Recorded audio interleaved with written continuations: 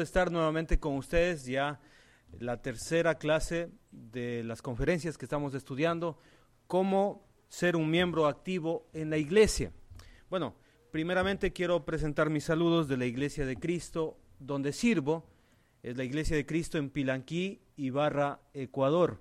Estamos cerquita de Colombia, a 2 horas de Colombia, y la iglesia manda muchos saludos para ustedes. Bueno, vamos a continuar, parte 3, cómo ser un miembro activo en la iglesia. Yo sé que hay un deseo ferviente de trabajar para Dios, pero también sé que hay personas que están y se sienten muy frustradas porque no saben cómo trabajar en la iglesia. Ahora, los recién convertidos anhelan servir a Dios. Pero hay una pregunta, mucha gente se ha preguntado esto, ¿cuál es mi don? Y yo creo que nuestro deber como discípulos de Cristo es enseñar a los nuevos y presentarles una guía para que trabajen en la iglesia. Y la guía que hemos estado estudiando es Romanos capítulo 12. El apóstol Pablo presenta esta tremenda enseñanza para la iglesia en Roma. Y la idea es que si usted no está activo, empiece a trabajar en la iglesia. Antes de presentar este tema, cuando yo lo estaba estudiando, yo me puse a preguntar a algunos hermanos de la iglesia y les preguntaba, ¿cuál es su don? Les preguntaba, pero mi idea no era preguntarles a los directores de cantos, ni tampoco a los predicadores. Yo quería tener esa información de los miembros, de los que nunca pasan aquí al púlpito. Y la verdad, yo me quedé muy sorprendido. Me llamó la atención la respuesta de una hermana querida que ya tenía 30 años en la iglesia. Y yo le pregunté, hermanita, ¿cuál es su don o sus dones en la iglesia? Y esta hermanita me dijo, hermanito, estoy muy triste, porque tengo vergüenza, porque yo no sé cómo responderle a usted. ¿Y sabe lo que me dijo? Yo creo que no tengo ningún don. 30 años en la iglesia y no sabía cuál es su don. Imagínese usted. Pero yo le conocía. Yo sabía quién era esta mujer. Y le dije, hermanita, usted está llena de dones espirituales, pero usted no los reconoce. Y yo creo que este mensaje también es para animar a aquellos que han trabajado por años en la iglesia y que quieren servir a Dios, y la verdad es que sí lo están sirviendo. Lo están haciendo por muchos años. Ahora, vamos a Romanos capítulo 12, y quiero preguntarles a los que estuvieron aquí en las conferencias estos últimos días, y quiero preguntarles cuántos deberes de los cristianos estudiamos. 4 deberes. ¿Cuáles eran? Los deberes personales, los deberes congregacionales, los deberes fraternales, y finalmente vamos a estudiar más adelante, el día de mañana, si Dios permite, los deberes sociales.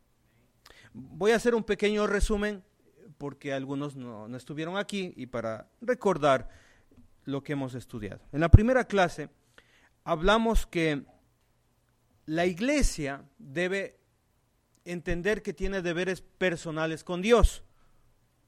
¿Sí? Debemos presentarnos a Dios como un sacrificio vivo, santo, y eso va a ser agradable ¿a quién? A Dios.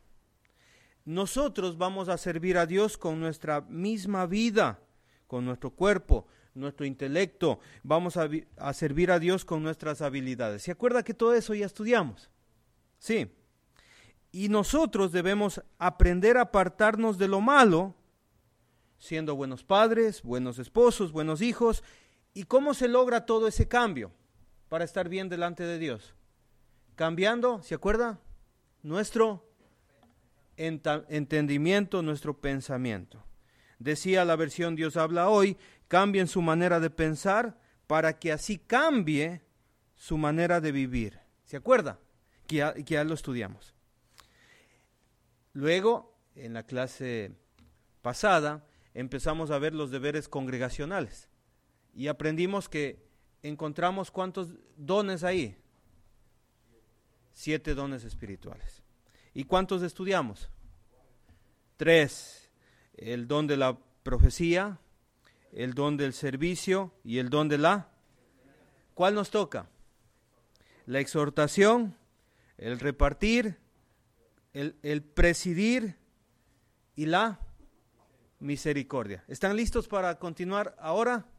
Muy bien, me gusta ese ánimo que tienen. Capítulo 12, versículo 8. Vamos. Romanos capítulo 12, versículo 8. El que exhorta en la exhortación, el que reparte con liberalidad, el que preside con solicitud, el que hace misericordia con alegría. Entonces empecemos con la exhortación, ¿le parece? Muy bien, la palabra exhortación es muy interesante. No piense en regañar a nadie, porque la exhortación no tiene que ver con regañar a alguien. Le exhorté y le dije unas palabras bien fuertes. No, eso no es exhortación. Si a usted le enseñaron eso, le enseñaron mal, porque eso no significa exhortación. La palabra exhortación viene del griego parakaleo, medio parecido al griego paracleto. No sé si alguna vez usted estudió esa palabra. Parakaleo significa llamar cerca. Es decir, si alguien dice, yo quiero tener este don de exhortación, tiene que aprender a llamar cerca. Significa invitar y significa animar. ¿Qué es la exhortación? Llamar cerca significa animar.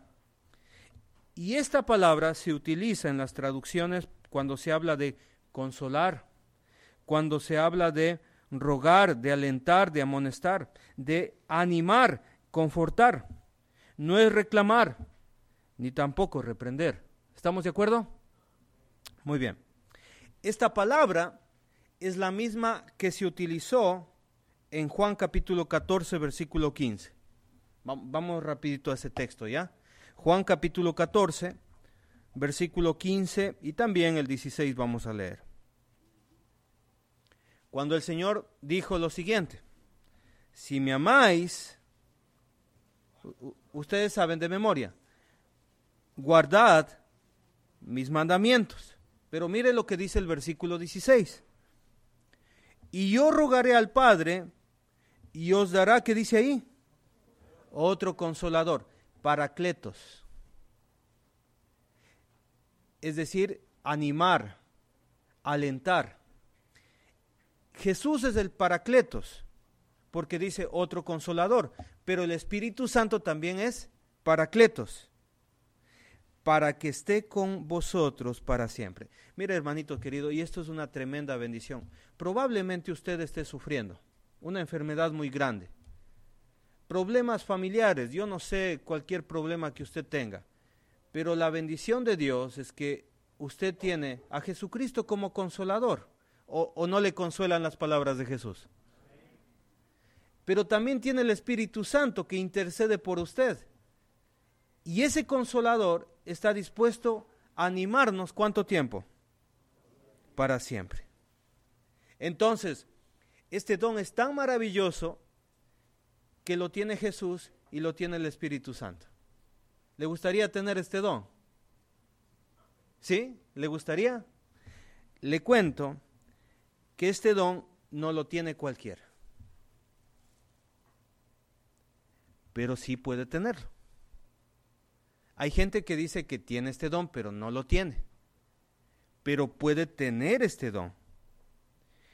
Es un don, y me gustaría que anoten lo siguiente, es la capacidad de usar, 1, el momento adecuado, 2, el lugar adecuado, y número 3, las palabras adecuadas.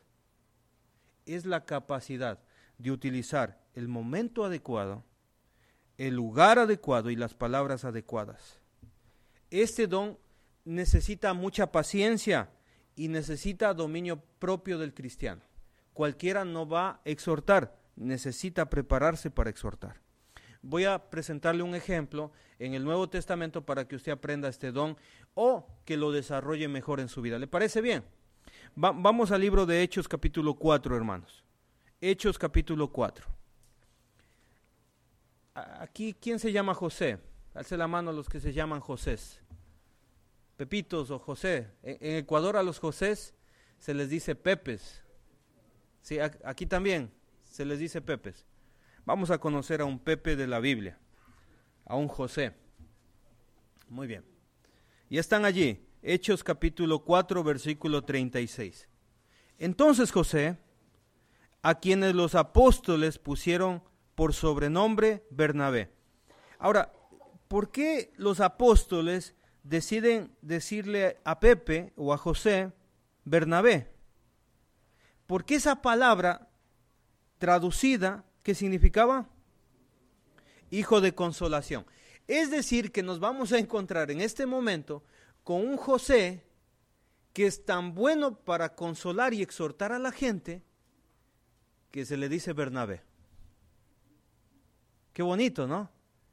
Que a usted le cambien el nombre y le digan, tú eres hijo de consolación. Ahora, dice el texto bíblico que este hombre era judío porque es levita y natural de Chipre. Ahora, piensa en José, pero pasemos nuestros pensamientos a otro hombre de la Biblia. Hablemos del apóstol Pablo. ¿Se acuerda de Pablo? ¿Cómo se llamaba Pablo antes de ser Pablo? Saulo. ¿Y qué hacía Saulo? Saulo, él perseguía a la iglesia. Y era un hombre que perseguía y los sacaba de la casa y los arrastraba, dice la Biblia, y los trataba muy mal por ser cristiano y pedía orden de captura, o como dice la Biblia, cartas, para sacarlos y llevarlos a la cárcel. Era un perseguidor de la iglesia. Si ustedes se enteran que hay un hombre que está persiguiendo a la iglesia en Dallas, y luego viniera y les dice, ya me hice cristiano, le creerían de una. Ustedes le dirían, bienvenido. No, porque qué miedo, porque perseguía a la iglesia. Y es el caso que sucedía en el primer siglo. Vamos al capítulo 9 de Hechos. Hechos capítulo 9, y vamos a leer el versículo 26. El apóstol Pablo ya estaba convertido, o sea, ya dejó esa vida de persecución y ahora quiere servir a Dios. ¿Sí? ¿Estamos de acuerdo hasta ahí? Ya.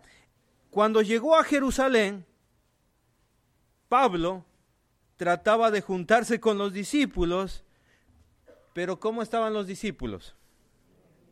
Pero todos le tenían miedo. ¿Con razón o sin razón? Pues con razón, con razón. No creyendo que fuese discípulo. Nos está engañando este hombre. Es imposible que se haya hecho discípulo. Pero ahí aparece ¿quién?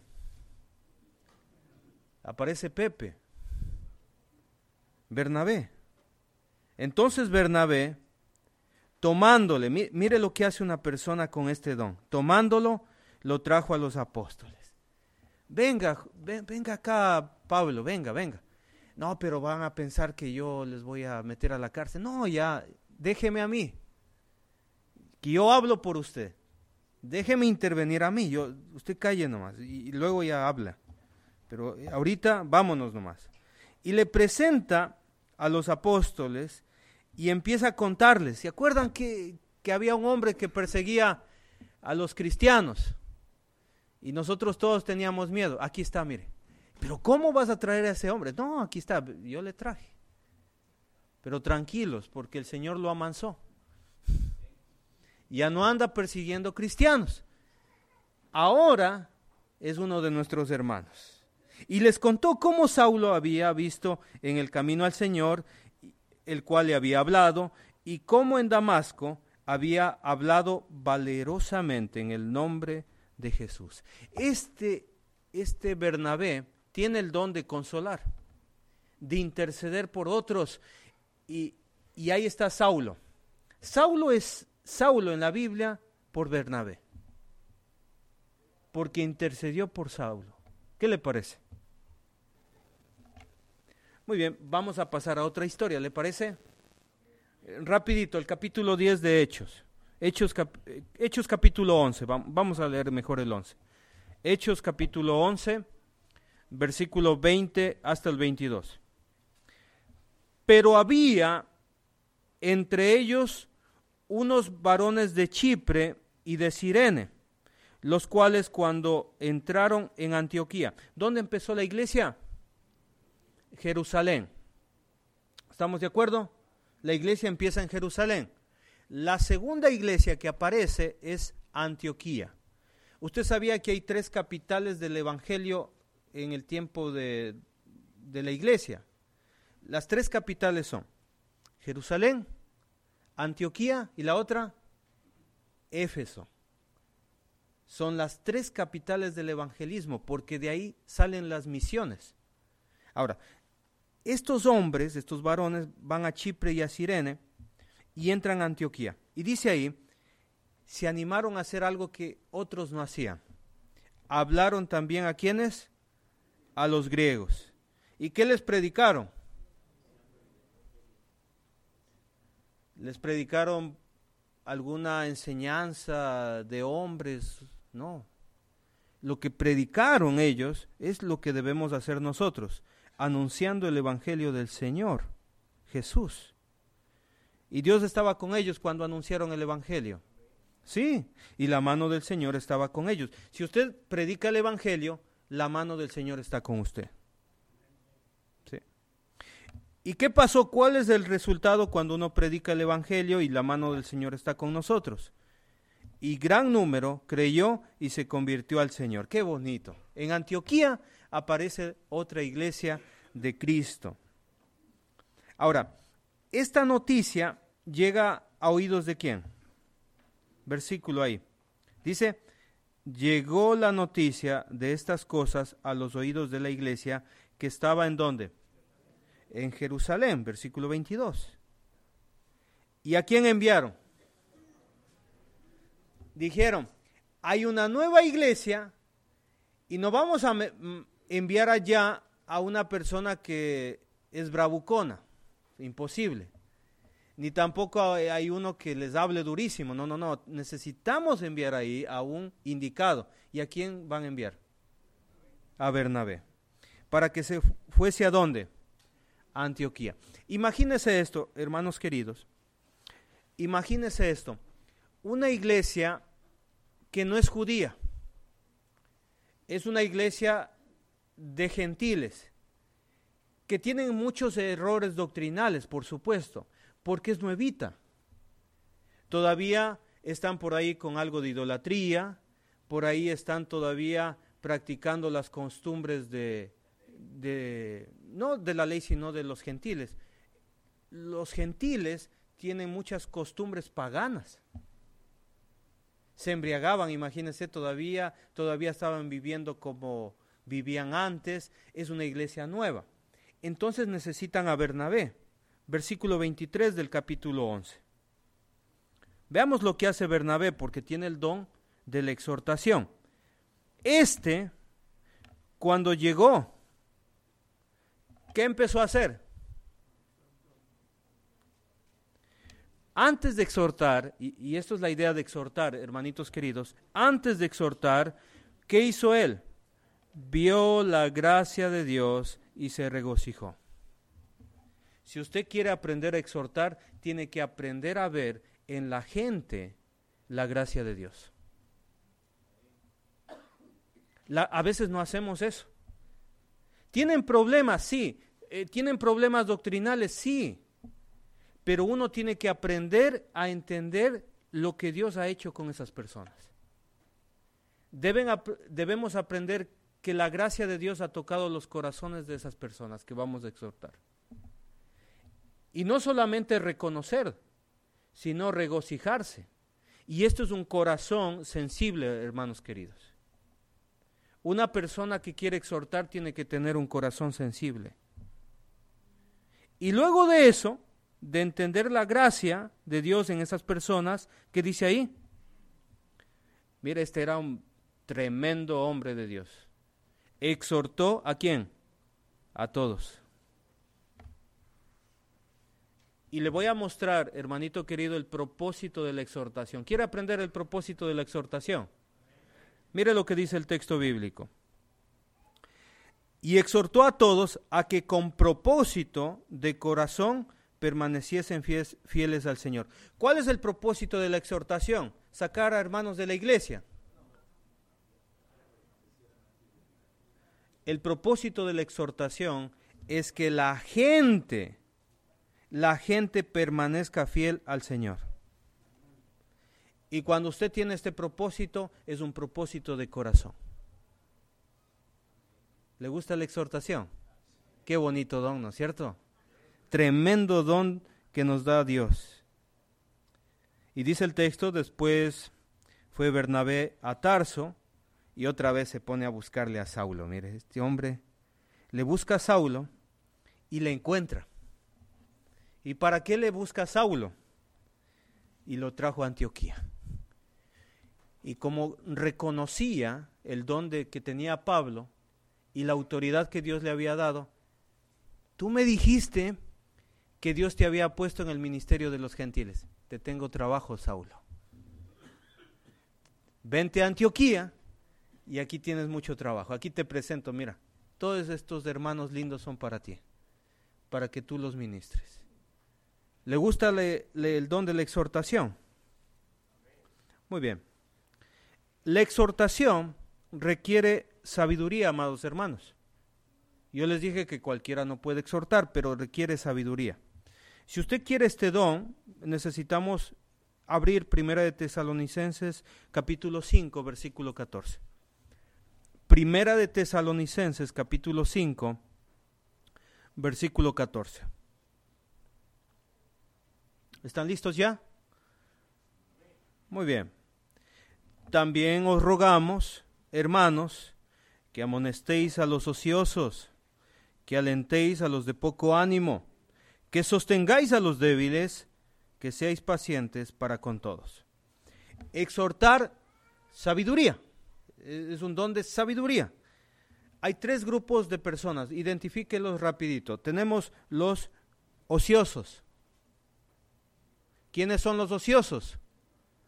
Los indisciplinados. En otras traducciones dice indisciplinados, ociosos.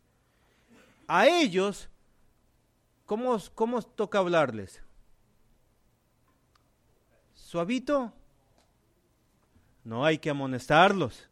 ¿Sí? Sabiduría. Amonestar a los ociosos. A los desanimados, que es del segundo grupo, ¿qué hay que hacerlos? Alentarlos. Y el otro grupo, ¿quiénes son? Los débiles. ¿Y a los débiles qué hay que hacerlos? Ayudarlos. Porque si usted no tiene sabiduría para esto, hermanos queridos, al ocioso e indisciplinado lo va a animar. Y es un tremendo problema ahí. Y al que está débil, le puede usted amonestar. Otra equivocación que puede tener usted. Y al que está débil, le amonesta. Y se va de la iglesia el hermanito o la hermanita. ¿Por qué? Porque usted no tuvo el don de exhortar correctamente, no tuvo la sabiduría de hacerlo bien. ¿Estamos de acuerdo? Entonces necesitamos sabiduría para utilizar este don. Y en todos los casos que presenta aquí Tesalonicenses, ¿qué tenemos que tener? Paciencia. Si usted dice que no tengo paciencia, como dijo don Ramón, yo no tengo paciencia, pues no exhorte, en serio. Porque en todos los casos, hermanos queridos, debemos tener paciencia. Muy bien, terminamos de explicar el don de la exhortación. Vamos con el quinto don que tenemos aquí en nuestro proyecto de conferencia. Muy bien, quinto don. El don de, ¿cuál nos toca? Versículo 8. ¿Cuál nos tocaría? ¿Cuál? el de repartir. El que reparte con liberalidad, dice el texto bíblico. En este mundo, hermanos queridos, tenemos tremendas injusticias, hermanos. En serio, hay unas injusticias tremendas. Por ejemplo, en el Ecuador, donde yo vivo, a los presos se les da de comer 3 veces al día. Y tenemos índices de desnutrición en el país. Se está hablando de millones de personas que están viviendo con $1 al día. Y los presos, los matones, los ladrones, violadores están comiendo 3 veces al día. ¿Qué le parece a ese gobierno que reparte los recursos? Injusto, injusto, totalmente injusto.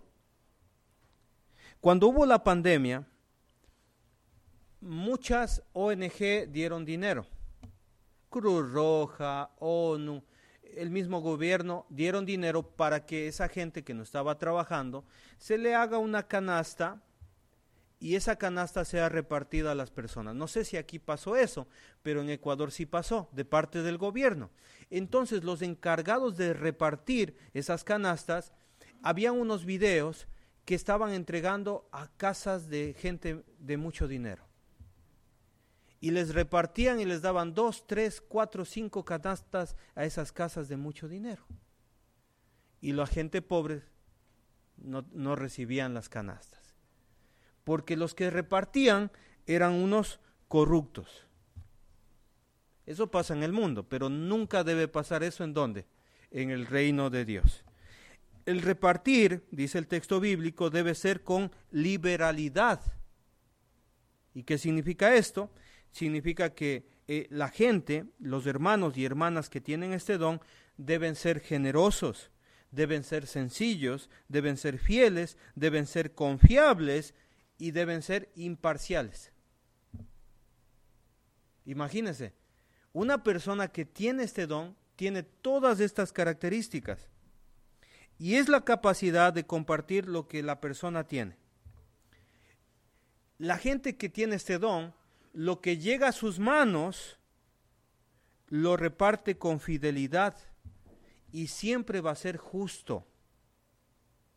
Es una persona que tiene mucha confianza de los demás. Y dice, a ver, nos llegaron toda esta ayuda económica, pero ¿a quién delegamos? Dicen los pastores. A este hermano. Porque tiene la capacidad de repartir. ¿Estamos de acuerdo? Es la persona que dice, a ver, ¿a quién le hacemos repartir esta comida? A él. Tiene la capacidad. ¿Estamos de acuerdo?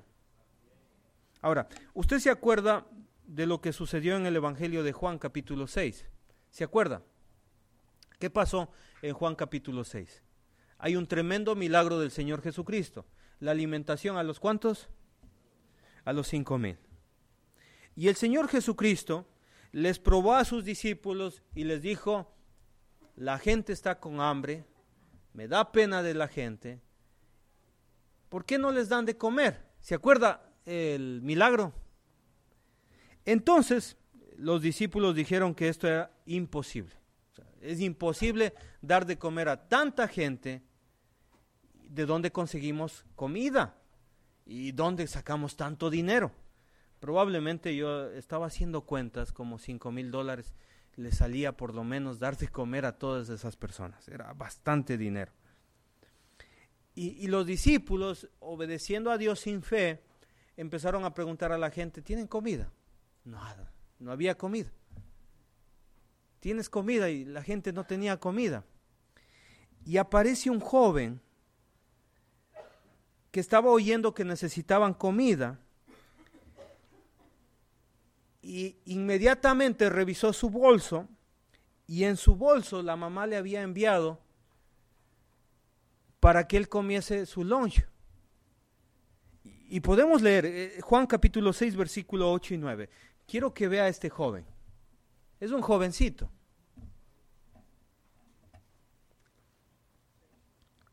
Juan capítulo 6 versículo 8 y 9. Uno de sus discípulos, ¿cómo se llamaba? Andrés. Él estaba buscando, ¿no? ¿Quién puede ayudar? Hermano de Simón Pedro. Le dijo, aquí está un muchacho, imagínense a ese jovencito ahí. Y ese jovencito tal vez con una sonrisa ahí. Que tiene 5 panes de cebada y 2 pececillos. Imagínense este jovencito. El pan de cebada es el pan más pobre que puede existir. Pero es lo único que tenía. Y la mamita, imagínense cómo le empacaría, mijito, comerás este lunch. Y ahí le pongo unos pececillos. Lo que se hacía era un tipo de sándwich. Se abría el pan y se metía unos pescaditos, los más baratos que había, los que se desechaba, pero bien cocinados, bien sazonados por su mamá, imagínense. Y ahí estaba este muchacho con una sonrisa entregando al Señor Jesucristo, y lo que hace Andrés, dice, esto no sirve para nada. Pero ¿qué es esto? Para tantos. Pero el Señor Jesucristo tomó esta generosidad y dio de comer a 5,000 personas. Mira, hermanitos, este joven nunca se había imaginado, y qué bonito que está en la Biblia, que su generosidad, su capacidad de repartir, de dar, fuera utilizado por el Señor Jesucristo. No se habla de este joven, pero yo quise hablar de este joven porque lo que hizo fue tremendo ante los ojos de Dios. Y utilizó a este joven para repartir a tanta gente. ¿Qué le parece? ¿Le gustó? Es muy bonito esto. Piensa en la generosidad de las iglesias de Cristo en Macedonia. ¿Se acuerdan? 2 de Corintios capítulo 9. Fueron tan generosos que dieron a pesar de su profunda pobreza. Pero igual lo dieron. Debemos pensar en esos ejemplos tan bonitos. Repartir con sencillez lo que se tiene, a eso se refiere. No de lo que no se tiene, lo que tiene. Es la capacidad de despojarse y empezar a pensar en los demás. ¿Usted está dispuesto a despojarse de lo que usted tiene para dar a los demás? Le digo una cosa, usted tiene el don de repartir. En una ocasión, un muchacho de 16 años empezó a conocer los caminos de Dios y asistió a una de las conferencias como estas en la iglesia. Y este muchacho, como no tenía dinero, su mamá le dio para el pasaje, pero él dijo, no, yo no me voy a gastar en el pasaje, yo voy a guardar ese dinero, esas monedas, para comer algo. Pues los muchachos siempre están comiendo, ¿no es cierto? Siempre están alimentándose, abriendo la refrigeradora, imagínense. Entonces él dijo, no, yo soy inteligente, yo guardo ese dinero y me voy a pie. Entonces se fue al colegio. Y de regreso también dijo, no, yo soy inteligente, me voy a pie. Y de paso camino mucho y guardo las monedas para comprarme algo. Entonces este muchacho se paró en una tienda. Una tienda es un lugar pequeñito en Ecuador donde se puede comprar cualquier cosa. Son como micromercados, pequeñitos ahí. Y este muchacho dijo, véndame un pan y un plátano. Pues eso se come en Ecuador. Se compra una banana, un plátano y un pan. Y eso es muy bueno. Les invito a hacerlo alguna vez. Entonces este muchacho compró eso. Y el momento que acabó de comprar, se acercó una viejita y le extendió la mano. Y le estaba pidiendo algo, probablemente dinero, cualquier cosa, pero esta viejita le extendió la mano. Lo que hizo ese muchacho, ¿sabe qué fue? Tenía hambre, tenía mucha hambre. Agarró el plátano y lo partió en la mitad y le dio a la señora, porque estaba acordándose de las conferencias. Y agarró el pan y lo partió en la mitad y le dio a la señora. Aquí vamos a comer todos, dijo, porque tenía la capacidad de dar y repartir, amados hermanos. Este mismo sentir lo tuvo el Señor Jesucristo.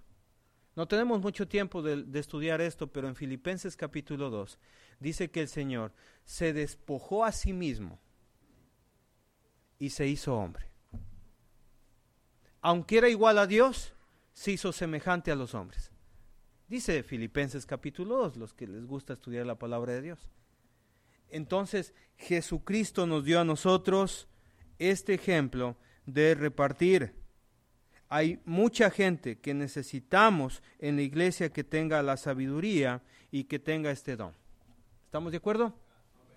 ¿Qué don nos toca? Ya estamos terminando, imagínense los dones. ¿Cuál nos toca? Versículo 8. Hablábamos de exhortar, hablábamos de repartir. Ahora, ¿cuál nos toca? Presidir. El que preside, dice el texto bíblico, con solicitud. La palabra presidir significa, hermanitos queridos, de la palabra griega, que es difícil de pronunciar, es la capacidad de estar delante. ¿Qué significa presidir? Es la capacidad de estar delante, es la capacidad de ocuparse, de administrar, es la capacidad de tener un puesto de responsabilidad o de dirigir. Eso significa presidir. En otras palabras, los que se ponen a hablar al grupo entero. ¿Sí? Es ese grupo de personas que tienen ese don. No todos tienen ese don. Necesitamos personas en la iglesia como el hermano Ernie, como el hermanito que está allí atrás, que se paran aquí y presentan a las personas, dirigen los cantos, la gente que habla a todos y nos dicen qué debemos hacer. Pero ¿cómo se debe tener este don? Dice el texto bíblico, con solicitud. Y la palabra solicitud, o esta frase con solicitud, significa velocidad, significa rapidez, significa fervor, significa anhelo, significa diligencia. Las personas tienen que ser rápidas con este don. Se refiere a la capacidad de dirigir cualquier responsabilidad que se le ha delegado, pero tiene que tener disposición. A la persona que le diga a usted, hermanito, a usted le toca presidir, a usted le toca dirigir cantos y está así indeciso, no tiene el don. Tiene que tener la velocidad. Claro, con mucho gusto lo hago. Ya me preparo enseguida. ¿Por qué tiene esa disponibilidad, hermanos queridos? La gente que preside son el grupo de liderazgo de la iglesia, son nuestros pastores, nuestros diáconos. Son también las personas que llevan la dirección de las reuniones, son las personas delegadas a cumplir una responsabilidad en los diferentes ministerios. Son los que hacen las cosas con disposición y diligencia. Son responsables de lo que les encomiendan, son puntuales. Imagínese a alguien que nos va a dirigir que llegue atrasado. Pues no tiene el don. Tiene que tener puntualidad, esmero, y tiene que estar preocupado. Si no se preocupa, no tiene el don de presidir. ¿En serio me tocaba hoy? No sabía que me tocaba hoy. No, sí le toca, hermano. Ahorita me preparo. No. Tiene que ser una persona que se prepara con antelación. Una persona que se preocupa. No cualquiera preside, hermanos. Tiene que tener esas características. Y es necesario que hermanos y hermanitas queridas con este don se dirijan a los demás y nos den las directrices. ¿Sí? Como dijo mi hermanito antes de pasar, los niños salgan, vamos a esperar que todos se sienten, apaguemos nuestro celular. Todas esas cosas son de personas que saben dirigir las personas. ¿Sí? Nos dan las indicaciones, nos indican qué debemos hacer, nos dicen que llevemos en orden las actividades, las reuniones, las conferencias. Son aquellos que tienen la confianza plena de los ancianos de la iglesia. Son gente de confianza y tienen el don de hacerse cargo. Tranquilo, hermano, tranquilo, pastores, nosotros nos hacemos cargo de la reunión. Todo va a estar exacto. Y los pastores que dicen, gracias, hermanito. Qué bendición tenerles a ustedes en esos lugares. Gracias por aquellos hermanos que a veces no les damos gracias, pero yo a nombre de la Iglesia de Cristo y de nuestro Señor Jesucristo les decimos gracias. Gracias por tanto apoyo a la obra de Dios. Vamos con el último don, ¿les parece? Amén. ¿Qué don es? El séptimo, el último. El que hace misericordia con alegría. Yo creo, hermanitos queridos, que este es el don más bonito que hay. De los 7 es mi favorito. La misericordia es mi favorito. Y la misericordia significa compasivo. Hay gente que en la iglesia es compasiva. Son aquellos hermanos que miran las necesidades de otros y les ayudan. Voy a repetir. Los que tienen el don de la misericordia son los que miran las necesidades en las personas y ayudan. ¿Y cómo son ellos? ¿Cuál es su característica? Los que tienen misericordia. Le ayudan a alguien, pero están, bueno, ya ojalá la última ayuda que le doy. ¿Es así? ¿Así es la persona que tiene misericordia o no? ¿Cuál es la característica? Léalo. Con alegría. Es la forma que se debe hacer. Si yo tengo misericordia, lo voy a hacer con alegría. Les es fácil compadecerse de los sufrimientos de otros.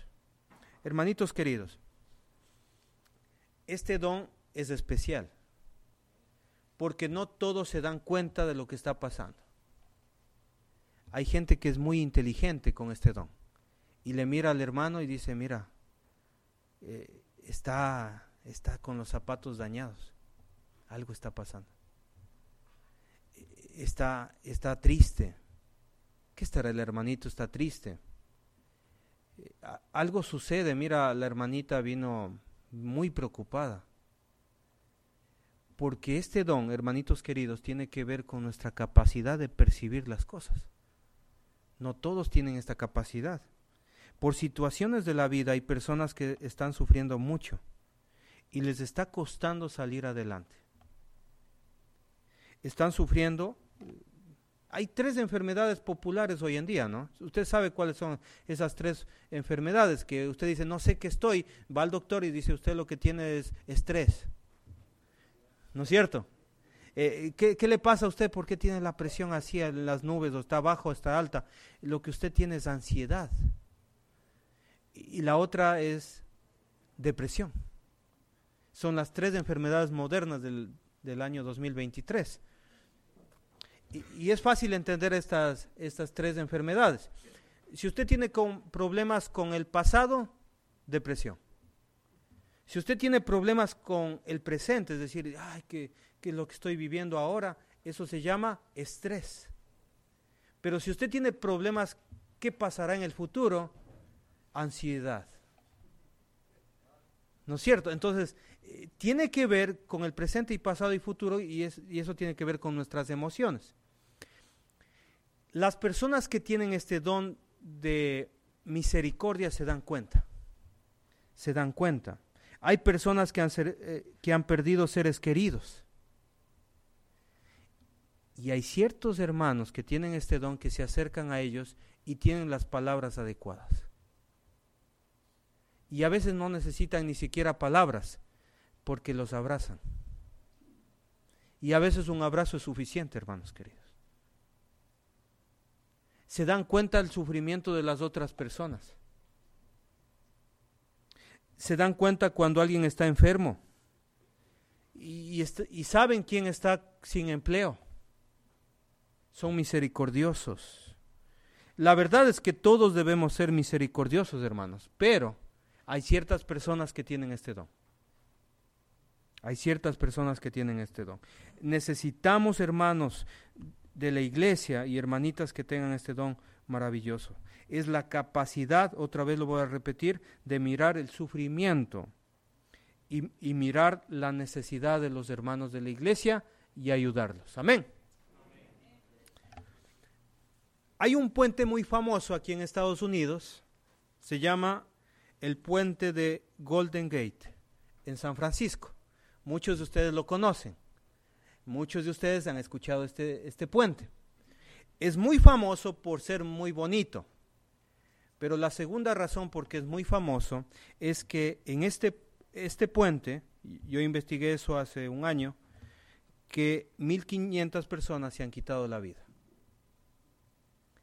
Y la gente se lanza de ese puente y alguien dirá, pero cae en el agua. No, a esa altura es como caerse en el pavimento.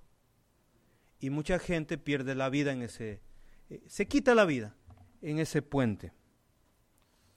En una ocasión, un joven se suicidó, tenía 30 añitos. Decidió quitarse la vida y se lanzó del puente y murió. Entonces, un psiquiatra y un forense fueron a investigar lo que pasó. Y cuando fueron a investigar, llegaron a la habitación al departamento de este joven. Y se dieron cuenta de una cosa, que él había escrito una carta. Y esta carta realmente, el contenido me impactó mucho. Y probablemente le impacte a usted. Decía en esta carta lo siguiente: si alguien en el camino me sonríe, yo no saltaré. Es decir que nadie le sonrió. Y este muchacho decidió matarse. Yo creo, hermanos queridos, hermanitos queridos y hermanitas queridas, que a veces nosotros debemos aprender a tener empatía.